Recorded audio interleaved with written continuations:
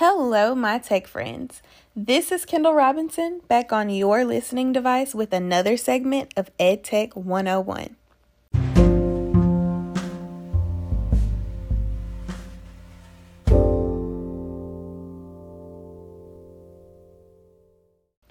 In today's segment, we will discuss a model of learning called the flipped classroom.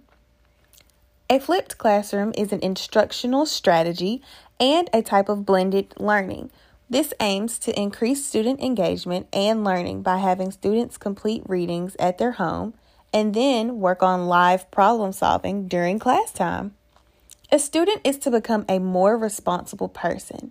They will have to hold themselves more accountable than normal, and they will have to be disciplined to look at their assignments. They will need to be open-minded enough to want to learn outside of their class time, and they should have a passion for being prepared with this type of teaching. The students are to apply the newly learned concepts during class time. While learning outside of the classroom, it is expected for the teacher to assign work from Khan Academy, Kahoot, Quizlet, and other websites that would help introduce new concepts. Inside the classroom should be more hands-on activities that will help the students connect and apply the concepts that they have learned.